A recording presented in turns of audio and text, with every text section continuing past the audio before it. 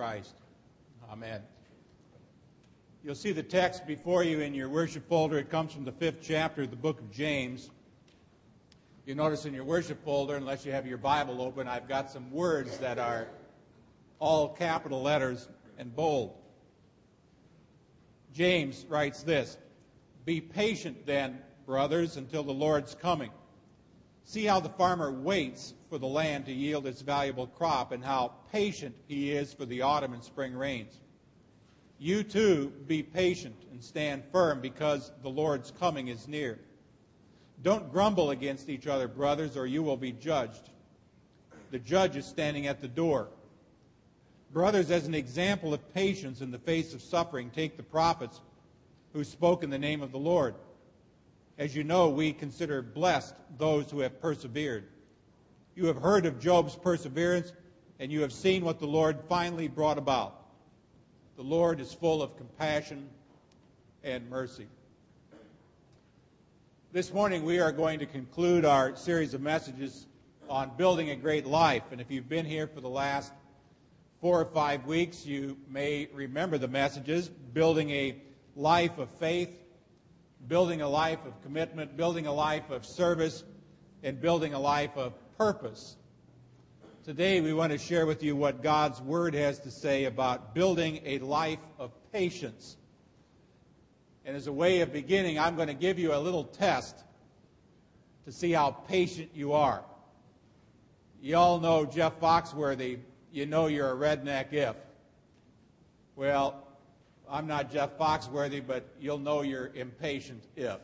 You can raise your hand if you want to. But you're probably impatient if, when reading a bedtime story to your children, you actually skip a page or two just to expedite the process. Am I the only one? I'll admit to that one. You're probably impatient if, when you see a yellow light, your tendency is to accelerate rather than to brake. Okay? You're probably too impatient if you've ever asked during the sermon, "Is he ever going to finish?"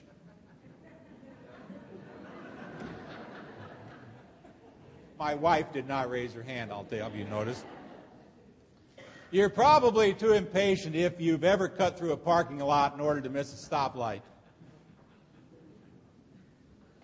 You're probably too impatient if your children or your dog think their first names are "Come on, hurry up, and let's move it." So how'd you score on that little quiz? I wonder, how would your family or friends or co-workers or classmates rate your level of patience? Now, I want you to know that it is not wrong to be impatient at times. I mean, for example, I'm impatient sometimes in how I'm able to correct a sin situation in my life. But, you know, as we grow as disciples, and I'm assuming we're all kind of growing in the Lord, as we continue to grow as disciples, and as we also come alongside other people to help disciple them, things don't happen as fast as we would like to have them happen. People don't change as fast as we would like to see them change. You're not changing as fast as I'd like to see you change. Maybe you say, "And Pastor, you're not changing as fast as we'd like to see you change either." To that, James says, just be patient. I'm going to ask you a few questions this morning, and from the text supply some answers. The first question is, when should we be patient? I mean, is there a good time to be patient? Well, if you look at the story from James, James says that there are at least 3 different times in life when you need to be patient. Here's the first one. He said, be patient during circumstances beyond your control. Now, in the text, it uses the word brothers on several occasions, and I want you to know, I don't want you to cross it out of your Bible, but you could, in your mind, cross out the word brother and put your own name in there. He says, be patient then, John, until the Lord's coming. Be patient then, Nancy. Be patient then, Derek, until the Lord's coming. He says, see how the farmer waits for the land to yield its valuable crop, and how patient he is for the autumn and spring rains. Now, what you need to understand from the text is that in Palestine, in the country where Jesus lived, the autumn rains would come in October or November. No one was really quite sure when they would come, but farmers would have to wait for those rains in order to do their planting and then to hope for some seed germination. They were great examples of patient people. Now, sometimes you and I fail at this very first point. Our sinful nature does not want to go through times of waiting. We want to hurry up and have it now. Sometimes we don't want to wait through difficult times, but we need to learn how to be patient sometimes, particularly when the circumstances are beyond our control. You can't control your circumstances, it's said, but you can certainly control your reaction to them. Now, the Holy Spirit here through James says in verse 1, be patient. And in case you didn't catch it, James says, the Spirit speaks one more time in verse 8, and he says, and by the way, be patient. It's not a request, by the way, folks. It's a command. Be patient in times when circumstances are out of control. There's another time to be patient. Here's number 2, is when you are around difficult people. Anybody here want to admit to being around difficult people? And don't point to anybody next to you. But you all got heavenly sandpaper in your life? We all got people like that. Verse 9 says, don't grumble against each other, brothers. And again, you can take that out, put your own name in there. Don't grumble against each other, Jane or Herb, or you will be judged. Now, you may have heard this little poem. It goes this way: to dwell below, or to dwell above with saints we love, oh, that will be a glory. But to dwell below with saints we know, well, that's another story. You don't need to raise your hand for this, but do you ever grumble about your fellow Christians? Do you ever grumble about your fellow members? And dare I ask, do you ever grumble about your pastor? See, in most cases, judging other people can lead to trouble. I want you to look again at the last 5 words in verse 9. In verse 9 it says, or you will be judged. Now, usually we don't have all the facts when we judge, but God does have all the facts. That's why God says, if there's going to be any judging, leave it to me. Now, I'm going to take verse 9, I'm going to give it a positive spin. And what James is telling us is this: live in harmony with your brothers and sisters. Learn to like each other. I said this last week. We might as well learn to love each other down here, because we're going to have to get along up in heaven. Might as well start learning here. There's a third time to be patient, and that's when there are no answers. When there are no answers. Verse 11, the middle part of verse 11, it says, you have heard of Job's perseverance. Now, when you read the story of Job, Job had for about part of one chapter, had a good life. And then from there, he's got a mean, miserable life, and he's asking God all kinds of questions. And for about 30 chapters, God is absolutely silent. God didn't tell him why any of this was going on. Now, there are some times in your life when things are going to happen, and you're going to go, God, what on earth is going on here? And what you're going to hear is this: nothing. There's no answer. In fact, somebody's told me you're going to see a lot of it in the rearview mirror of life. As you kind of go by, you're going to go, oh yeah, that's the reason for that.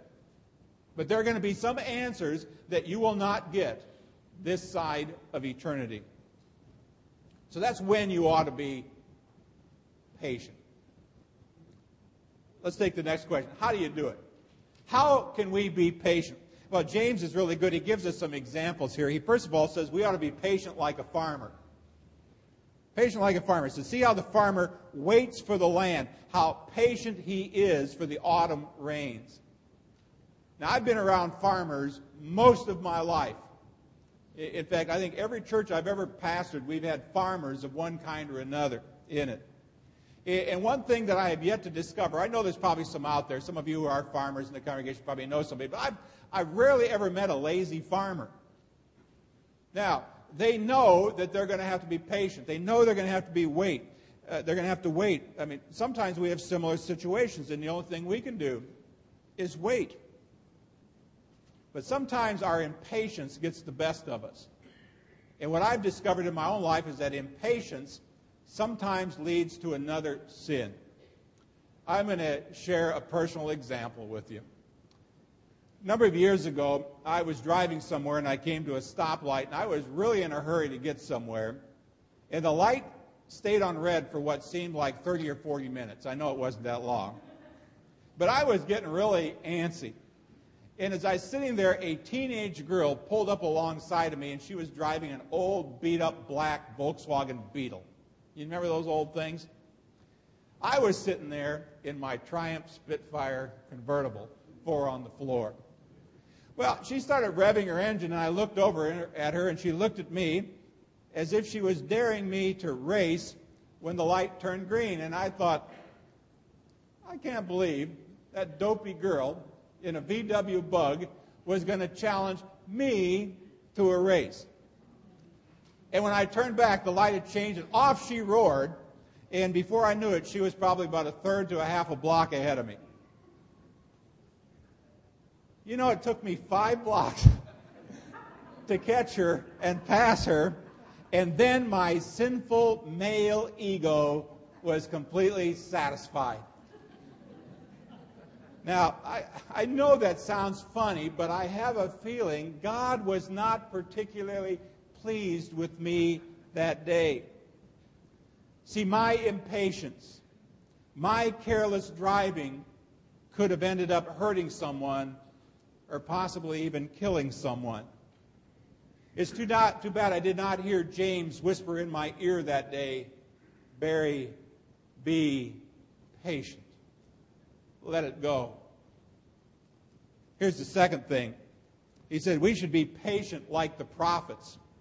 In verse 10, he says, brothers, and again, put it in your own name, and there, Barry, as an example of patience. Maybe that's what I should have heard that day. He said, think about the prophets who in the face of suffering persevered. Now, if you want to know what they were suffering, you only need to turn to the book of Hebrews. You go to Hebrews chapter 11 and look at verses 35 to 38, and it tells us how bad it was. It says this, others, and they're talking about the prophets, others were tortured and refused to be released so that they might gain a better resurrection. Some faced jeers and flogging, while still others were chained and put in prison. They were stoned, they were sawed in two, they were put to death by the sword. They went about in sheepskins and goatskins, destitute, persecuted, and mistreated. The world was not worthy of them. And I just, by way of sidelight, that's kind of an interesting comment by God. God says the world didn't deserve these people. It said they wandered in deserts and mountains and caves and in holes in the ground. That's the life of the prophet. Now, isn't that amazing? In spite of or despite all of the suffering that they went through, they remained patient and they persevered. Now, I don't know if you know what's going on in the world today with Christians, but not every Christian is privileged to live in a country like you and I, where we can gather freely, where we can worship freely, where we can pretty much, we could dance in the aisles, we can sing, we can do anything we wanted to in worship, and nobody would really bother us. That's not the case in the rest of this world. Christians down through the ages have always suffered for Jesus. In the last 2,000 years, several million people have been tortured and killed because of their faith in Christ. I know people who've been beaten because they wanted to come to a conference, a Christian conference. I know churches that have been burned down. I know pastors who have been beaten repeatedly in foreign countries. It happens. The brutality against Christians today in other countries is almost unbelievable. And what does James say? James says in verse 10, they are an example to us of patience in the face of suffering.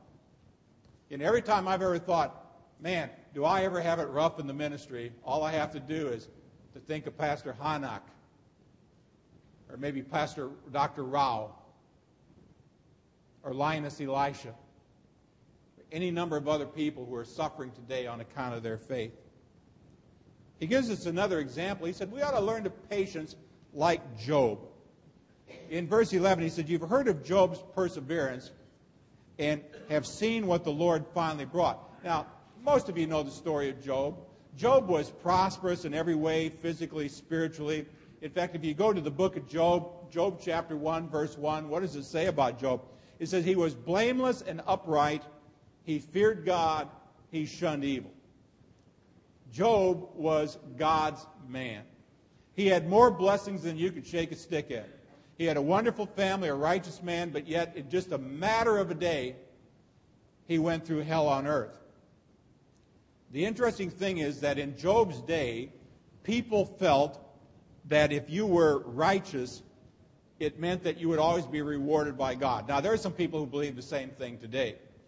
Their view then was that because Job was suffering so much, that he probably had a problem with God. And by the way, there are still some people today who feel the same way. He suddenly lost all of his possessions. All of his children died in a tornado.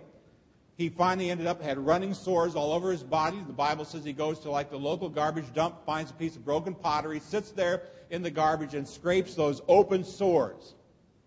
I want you to put yourself in his sandals just for a moment. Everything you own is gone. Your health is absolutely terrible. Your so-called friends come around and tell you that you are suffering because you're not right with God. You believe that God is in control, but you can't understand anything that He is doing. Can you begin to imagine that? If that's not bad enough, let me read to you what it says in Job chapter 2, verses 9 and 10. His wife comes up to him. You'd think she'd be nice, huh?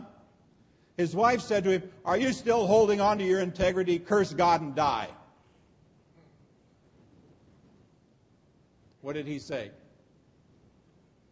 He said, "You are talking like a foolish woman. Shall we accept good from God and not trouble?" And then the text adds, "In all of this, Job did not sin in what he said." Man, what a great example for us today. I mean, Job was truly patient. Now, it's true that Job questioned God's will, but Job never forsook his faith. In Job 13, he said, "Even though God would kill me, yet I would hope in Him." And instead of cursing God when everything was gone, you know, when he lost his family, his fields, his flocks, his servant, he lost everything, what did Job say? Job said, "The Lord gives, the Lord takes away. Blessed be the name of the Lord." See, in all of this, we need just to simply remember, Job persevered. We need to be comforted and encouraged by that story, both now and in the future. Well, that's when and how. The question is why. Why should we be patient? Let me give you a few reasons again. First of all, we should be patient because God is at work. Some people think God knocks off every night, like God just works 9 to 5, or that God works a 5-day week. No, God is always at work. Even in the story of Job again, it says, "You've heard of Job's perseverance and have seen what the Lord finally brought about." Now, I'm going to give you a pet peeve of mine. I have a hard time with a lot of television preachers. I don't want to get too deep into that, but there are way too many of them who claim that sickness and suffering and other losses are not what God wants for His children, that God wants you to be healthy, wealthy, and wise. And to that, the only thing I can think of is a great Greek word, baloney, or hogwash. I can't remember that. That's Hebrew. Because I think there are certain times that God may want to use just the opposite on His children. I think Job is a great example. I mean, if there wasn't going to be bad things in our life, then why would God put a verse like Romans 8:28 in the Bible where it says, "We know that in all things," now all things are the good, the bad, and the ugly of life. In all things, what does it say? That God can take that. God desires that. God works for the best, the good of those who love Him, and that God has a purpose and a plan.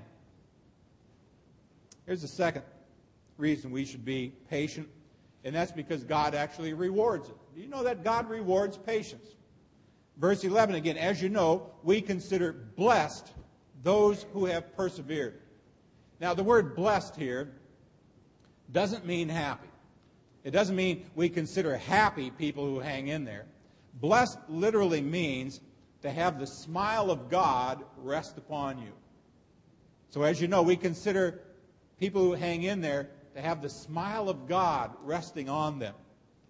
When you read the Beatitudes, where all these blessed are, blessed are, blessed are, in verses 11 and 12 it says, "Blessed are you when people insult you, persecute you, falsely say all kinds of evil against you because of me." Then he adds, "Rejoice and be glad, because great is your reward in heaven." God rewards patience. Let me give you a true-false test. I'm going to help you out. The answers are true. Question number 1. Troubles tend to bring us near to God. True for a child of God.